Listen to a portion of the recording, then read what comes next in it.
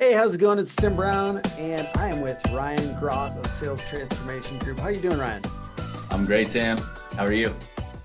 Doing well. We're talking about the 7 biggest mistakes when scaling sales in your contracting business. And, I kind of have prepped you. We're talking a little bit about people that are in the process of scaling a little bit. Maybe they're going from 1 million, 2 million up to 10 million. You're kind of in the hunt, right? So first of all, have you seen some problems out there? How often are you talking to contracting businesses? Yeah, I mean, we're talking every single day with companies that are in a growth phase, and sales is the lifeblood of growth, right? So it's like oxygen, and you got to grow sales if you want to scale your business. So we talk to people every single day. I mean, we serve hundreds of clients, and so this is a problem we're solving on a regular basis. Do you ever talk to people that are like, I don't really want to grow my sale. I'm comfortable. For sure. And that's super weird to me because I just can't get my head around like how and why people would want to grow, because the cost of living increases, the stock market is changing. I mean, if you do nothing, you're going backwards, right? So I think there's a little healthy amount of fear for me. It's like, you never know when it's going to run out. And you don't want to be fully motivated by fear, but it is a pretty good motivator when you start to look at the consequence of not trying to grow. And then you start to see the long-term impact, specifically around the owner having to wear all the hats again. I mean, if you can grow, it's a game changer, man. Everything can change, if you can really be growth minded. I mean, think about it. Like, I love to have a business and have my time, have autonomy, and have a great team, have a great thing to be excited about, make great money, make an impact, leave a legacy. There's just no way you roll out of bed with one, as a one-man show and live that dream. You're going to be stuck to a ball and chain of a business. But if you start to crack into the next level, it's super exciting. But the skill gap required to get from there to there is a learning curve, and you can shorten that dramatically. So I think everybody should be motivated to grow, and somebody doesn't have that in their mind. I'm like, oh boy, you haven't thought through this long enough. And I hope that we can change your mind, because it's a strong saying, but I still believe it's true. You're either growing or you're dying, or you're going backwards. And I think growth just needs to be a part of our DNA as entrepreneurs. I'll add 2 things to that. One, your team would like to grow. Your team might want to lead people too. You might be leading 3, 4 people. Hey, maybe they want to lead a couple people too. Maybe there's opportunities for them to grow as humans that they won't have unless you buckle down and do what it takes to get to the next level. And then it's kind of like an incubator, right? Like, yeah. It's like an incubator. The bigger the incubator, the bigger the cage is, the larger the animal can kind of grow into it. And if you don't have that in mind, no one's going to want to stay with you. And they're going to, then you're going to have below average people working for you, right? They just don't want to be successful in life. So, and then that's who you got to be around forever. The below average people that are cool with staying at 2 million for the rest of their lives. And the other thing is, you want to be able to have new challenges. And I think that that's a beautiful thing about growing. I have learned so much as a human being. It's terrifying sometimes, but yes. Just growing a business, it is actually illuminating on a lot of my flaws, and it helps me grow in new ways. And so I think you just learn a lot. And I think that's fun part of growing. 100%. So we've got these 7 mistakes here. Let's start with the first one. Mistake number 1, not having a compelling vision to get excited about. Why is that a big mistake that you've seen? You're trying to scale a sales team. You're asking people to leave what they're doing. And you're not just asking people, you're hopeful that they're talented people who you would hang out with, go on a vacation with, that your best clients would buy from with a snap of a finger without batting an eye. And you just can't get people like that to stay on unless there's something exciting for them to get behind. And I see owners time and time again think that giving them a decent job and paying them a decent commission and even getting them a wrap truck is exciting. I mean, but today, we're just exposed, y'all, to so much. you could find successful people in other markets, in your industry, in different industries really quickly. And I think that, there may be an entitlement culture that we deal with, but the reality is that's not, it's going to make you successful, but at least you have to create a compelling vision to get people excited about. And most people, it's materialistic to a degree, but most people want to feel like they're a place that they can call home. You know, most people, and I have some philosophies around this that I'll move around some of the details, but at the end of the day, people need to feel like they're a part of a family or a place that they can call home, that they're a huge part of what the family mission vision is.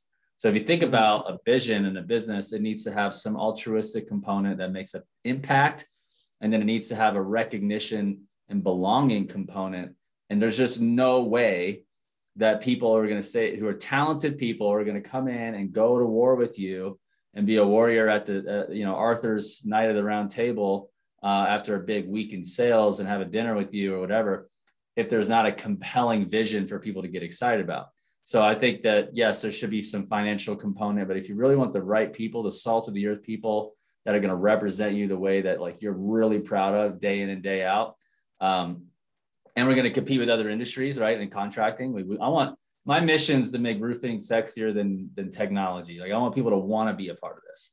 So how do you do that? You got to create a compelling vision, and it's got to be a component of extrinsical things like money has to be a part of it for sure. It's expensive these days to live. People got to make great money, especially in sales.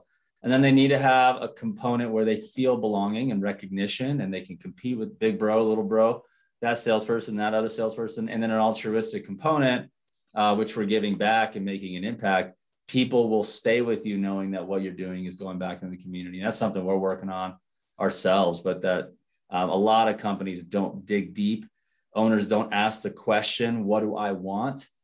And what makes that owner tap dance to work is going to make the people who you want on your team tap dance to work. And that's what you got to dig in and find out. And most owners are too caught up in their own brain day to day that they haven't taken the time to do that. You got to go deep, create a deep well. And then when that deep well is there, you can pull from it and share the water with everybody. And they're like, man, I'm drinking this Kool-Aid. Let's go. And that's something that you need to have in your company. That's amazing. I'm going to throw out a book recommendation with that one.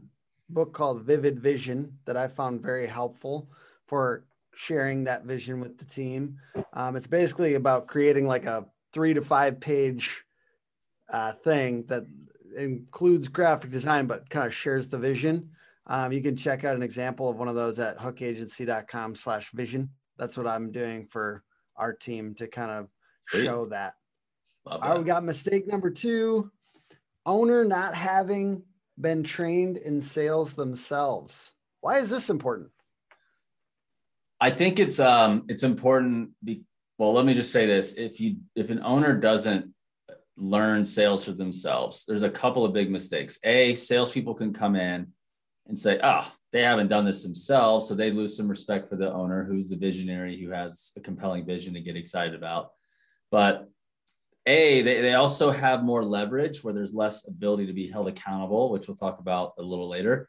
But there needs to, I want to play for somebody who's done it before, who gets it and can teach me something.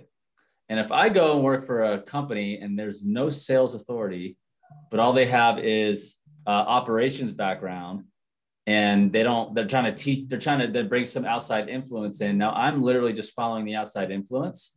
I'm not following the owner. And at the end of the day, the owner is who they work for. Well, they work for themselves, but in conjunction with the owner. They don't work for the sales coach. They don't work for the sales trainer. So I see it being really problematic when the owner hasn't. Well, another thing too is, gosh, if you're an owner and been sales trained, you learn how to delegate the rest of your business, you would be making so much money. It'd be crazy, right? You have so much money in the bank because you're spending 80% of your time on high value sales activities. You tighten up your sales process, your mindset, and your sales, habits. Good Lord, then you're probably doing 4 million by yourself. Honestly, if you really do the math, probably netting 40%, and you'll just be like, what am I doing? Now let's hire salespeople, because then you can truly mentor them. People need mentors, and you don't want to be somebody doesn't want to be mentored by. If you're going to be an owner and try to build something and be a visionary and scale sales, dude, I want to hang out with you. And if I'm thinking I don't want to hang out with you, it's because I don't have anything to learn from you, then you're probably not going to have very talented salespeople on your team. It's good. All right. Mistake number 3, putting your best salesperson as the sales manager. I can see why this would be a mistake, but what is it that's so attractive for companies that decide to do this? What kind of like thrusts them into this Yeah, idea? what gets you, what you think is, oh, if let's just say Johnny's good at selling, he could definitely train other people on selling. So let's make him the manager. He needs to hold them accountable. He needs to know their numbers. He needs to coach them. But Johnny's doing $1.5 million to $2.5 million by himself. And now you take Johnny off the field. And so it's enticing to want to put them in leadership because you trust them. You tell them to go eat that, go kill that, and they kill it. You're like, oh, they go kill that, you go kill that. They'll go hit this goal, they hit that. You're like, sweet. If they can say, here's jump this high, and they're like, well, how high do you want me to jump? I'll jump over it. If you ask them to do that, and then you're like, so certainly they'll be able to do that well in sales management. It's enticing, it's compelling, it's interesting because you don't want to do it anymore. I totally get it. You want to level up and be a CEO, right? So what I would recommend is start to look at a sales manager as more of like, I'm a big athlete guy. I played professional baseball. I love sports. And, what I would do is start to find more of a sales analytics person, like a director of sales analytics. So they're able to create that transparency in the numbers that create an easy conversation. You don't want your top sales athlete starting to be a number cruncher, because now that's what you're turning them into as a sales manager. And instead, you want them to be the model citizen, but you don't want to take them off the field. So I would start with, hey, let's create more management, accountability, transparency by adding like a sales admin / analytics manager who's kind of geeky. They don't really have a ton of authority necessarily. A Moneyball guy. Was it the Moneyball guy? I'm a big Moneyball guy. I'm all about that. I'm all about the Moneyball guy. So I'd rather have the Moneyball guy and you're still Billy Bean and leave the athletes on the field. And then maybe I need to, at some point, have a full-time authoritarian, executor type accountability person who can be responsible for the growth, and they still keep their athletes on the field. All right. Mistake number 4, to grow, you need to hire more sales people. So people think that you need to do that, and that's their mistake. What should you do instead, and why? I would do a time management audit. So I do these with our clients where I say, okay, let's look at a 2-week span. And I want you to do this first step. I want you to tell me how much time you spend in all the things that you spend your time with, and then total it over the number of, hours. So then we do it, and then we do a percentile. It's like, okay, you spend 5% of your time doing this. You spend 35% of your time doing this. So now we have like a percentile breakdown of their time. Next thing we do, Tim, is we say, okay, now I want you to place a value on those times, 1 out of 10, 1 being the lowest value, 10 being the most valuable thing that a salesperson could be doing in their day-to-day job. You know what ends up happening is they're spending a lot more time on low value activities than they would, than they actually need to be, right? So they're like, well, there's just not enough time in the day. I got to upload my CRM. I got to do this. I got to do that. I got this. And so what we find is when we do a version 2.0 of their time and what it should be, more than oftentimes 2 things need to be delegated. And it depends if they're commercial or residential, but a couple of things need to be delegated. One's for sure is admin work. So what we find is that there's a lot more administrative work that's taking up their time that doesn't move the needle, but needs to be done. That you could spend, 35 to 60 grand a year having a really good person on your team providing sales support, to then free up the athlete to go be on the field, right? It's to free up the salesperson to go out there and spend their time on high value activities. So now, how do you do this without giving them a sense of entitlement? I feel like I do, like we were kind of talking about that earlier, but I see that that's an easy thing to happen. And then those people can become just less than ideal to work with. And I know that you've probably seen this, like an owner experiencing this with a little bit of entitlement. So is there any way to like kind of combat that? Yeah, I mean, I get it. Like, you don't want them to feel like, now they're prima donnas. I don't want to do that. I don't want to do that. But it's like, that's where accountability really needs to be involved in your business, because, if you then think that that's suddenly just going to change, you still need to inspect what you expect. And that's going to be important, because now there's no excuse.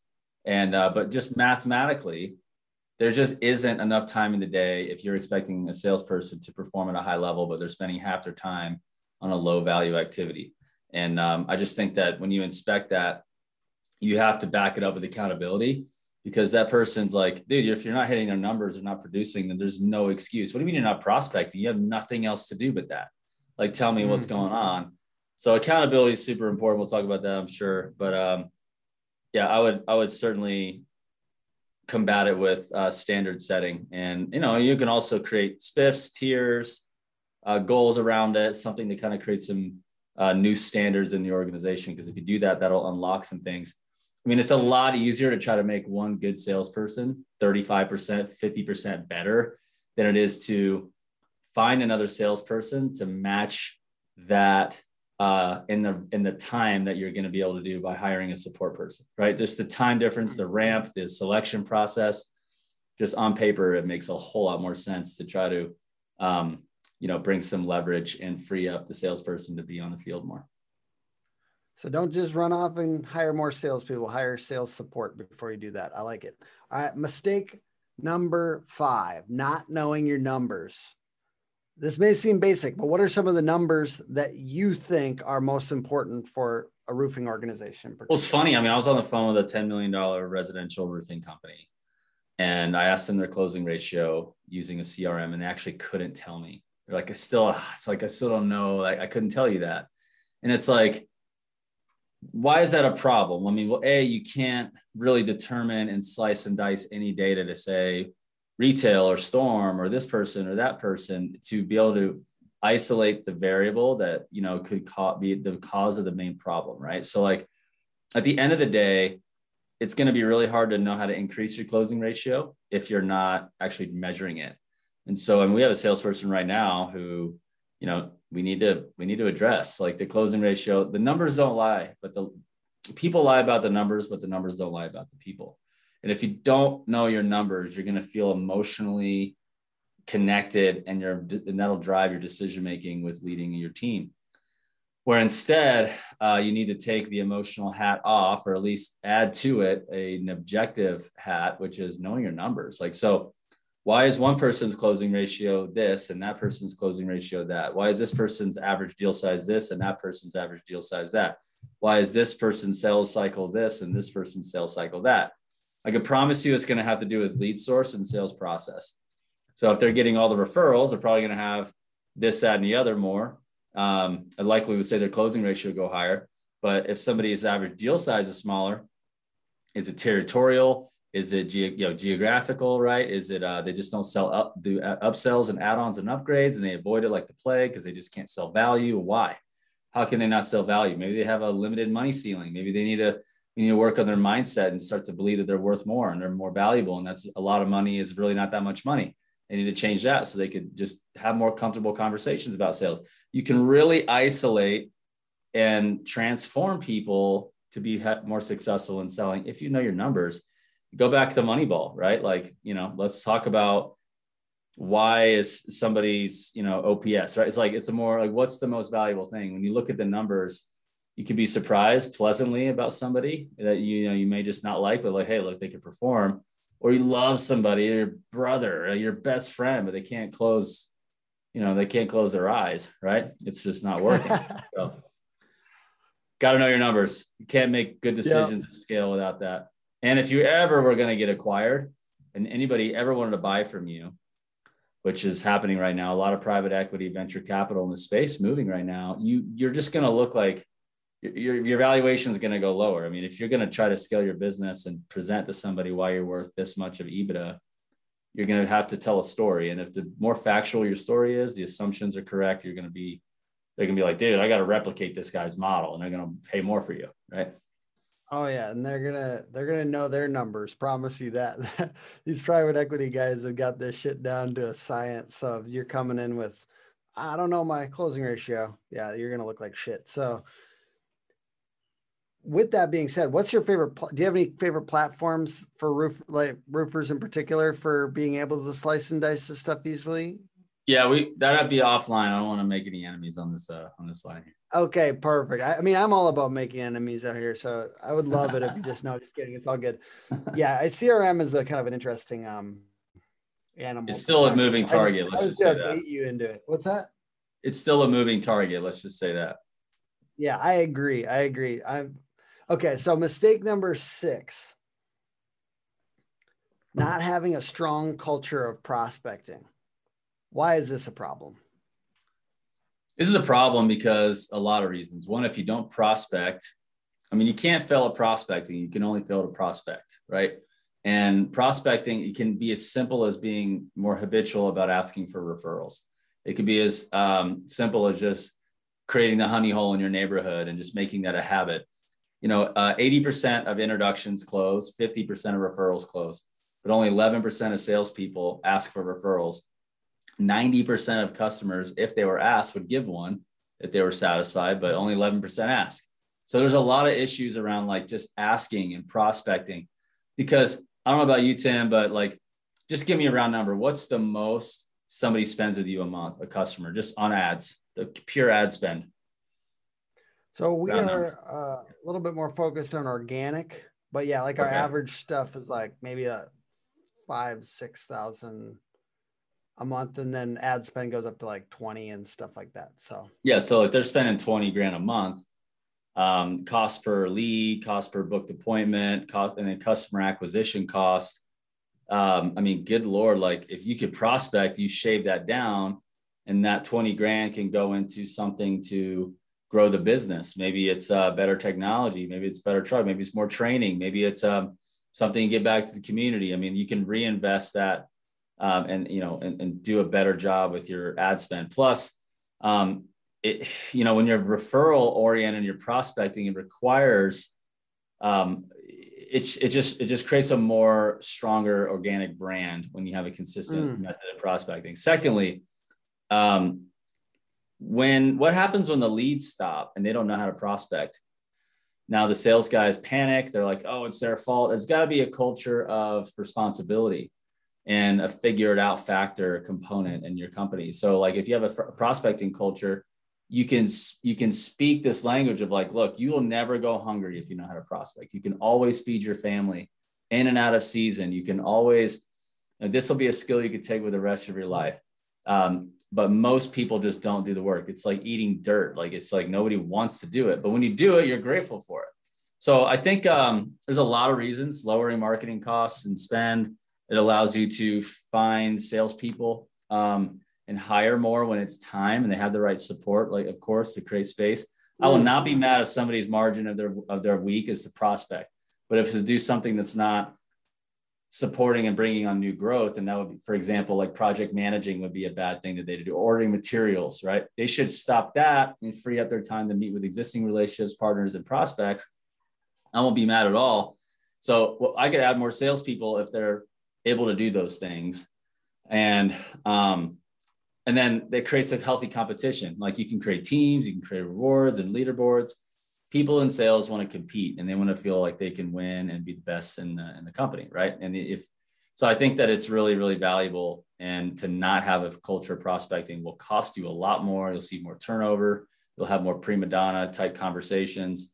At the end of the day, they're not even that good anyway. When you look at industry salespeople, there's so many better ones, but it's big fish, small pond. It's there's a lot to cover there, but hope that note sinks in. I think that's really good. Mistake number 7, thinking that you don't need accountability. As an owner, I think you're talking about here. It starts at the top, right? Sales leader. Yeah. Yeah. So like, I think the owner, if they're not looking at the numbers every day and having a report sent to them about what's going on, then guys just get lazy. They think, oh, that owner loves me. We're friends. We have a beer together. We had to, hang out. I know their family, and they start to kind of disconnect and not really crushing it. And then all of a sudden you see the numbers aren't there. You're like, what's going on? And now you want to have a confronting conversation, but you have nothing to stand on except your emotions. I don't know how many times owners tell me that they, are boiling about a salesperson, but they're not even tracking what they're doing every day and holding them accountable on objective information. And so I'm like, well, that's your problem. You have nothing to stand on and you're emotional. And that's hard. The leadership mantle is a big deal. And so to be able to look at the numbers and say, look, bro, like, you're not succeeding just because you're not putting enough deals in the pipeline. You're not having enough conversations. And if your closing ratio is low, the quality of your conversations aren't very good. Let's talk about that.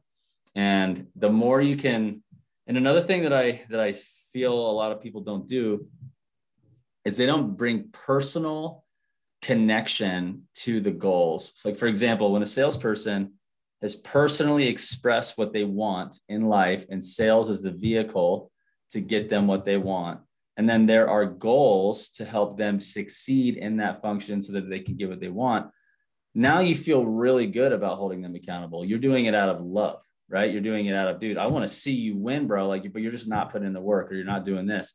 Or a girl, when you're doing that, it's a game changer for your culture. Now they're like, man, he pushed me. And I'm like, now I'm a better performer. I mean, my life's been technically changed here because of what this company's done for me. You want that kind of spirit in your company, And so not having any of those goals to hold people accountable to, not having those conversations, not looking at the numbers, it's going to hit you way too late. And you're going to be like 3 months later saying what happened. And you could have caught it the day of and just started to have those conversations early and sniff it out.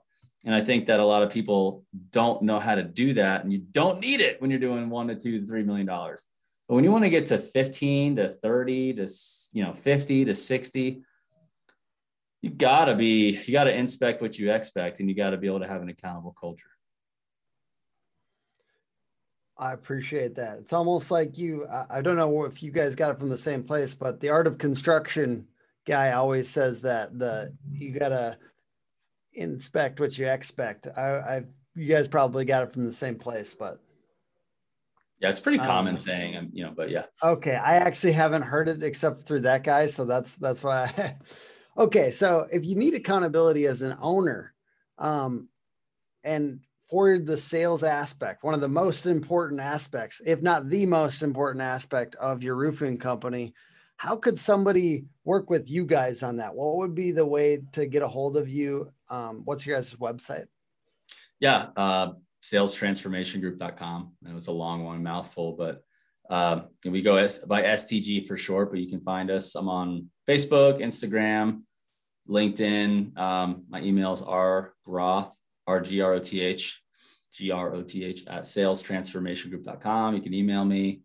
You can go on our website. What do those first couple steps look like? Like what would they be doing with you those first couple chats? Well, obviously we would ask you some questions, connect with you, and if you guys wanted to come on board. But the first couple of steps would be we would analyze you and your sales team and measure you guys against what a national industry percentile standard of sales performance excellence looks like, right? It's a mouthful, but we want you to know, where do you stack up? Where do you measure up with the best on the planet at selling? What are your weaknesses? What are your strengths? And then as of course on the call, we want to hear where you want to go, what your commitment's like. Are you willing to get out of your comfort zone, walk you through our platform? But we would do an evaluation on you and your team and help you create a scope of work on how to improve your sales performance. Then we work with you guys on creating a shared sales vision and a sales plan on how to get there for the next 12 months, and reverse engineer and help you guys create individual connected goals from your salespeople to help that be a reality. And then we would help you guys create some quarterly meetings to just check in on that plan. Backing out of that, we'd also help you guys create a sales kickoff event to create a very powerful, empower you to have like a very powerful 2-day kickoff event of kind of moving from where we've been as a company and our sales culture to where we're heading, which is proactive, purposeful, accountable, taking massive action type of sales culture that's going to, be the best because you've defined success. And then we give you guys some sales processes, depending on your business model to implement. And then, with that, you guys would implement role play, reinforce. We also get into some personal growth, best practices and training and coaching to eliminate barriers to your success. And so we would help you guys do that, and we would coach you strategically and then hold you accountable if you guys become one of our plus clients, which is our highest level of support. and one of our teammates would hold you accountable and move you from left to right and set deadlines and, help you guys realize the transformation in your company. Awesome. Thank you so much, Ryan. I appreciate everyone for watching. It's hookagency.com. Hook Better Leads is the podcast, and Hook Agency all over social. Appreciate you, bro. Thank you for coming on today. Thanks for spending the time. My pleasure. Glad to be here, Tim.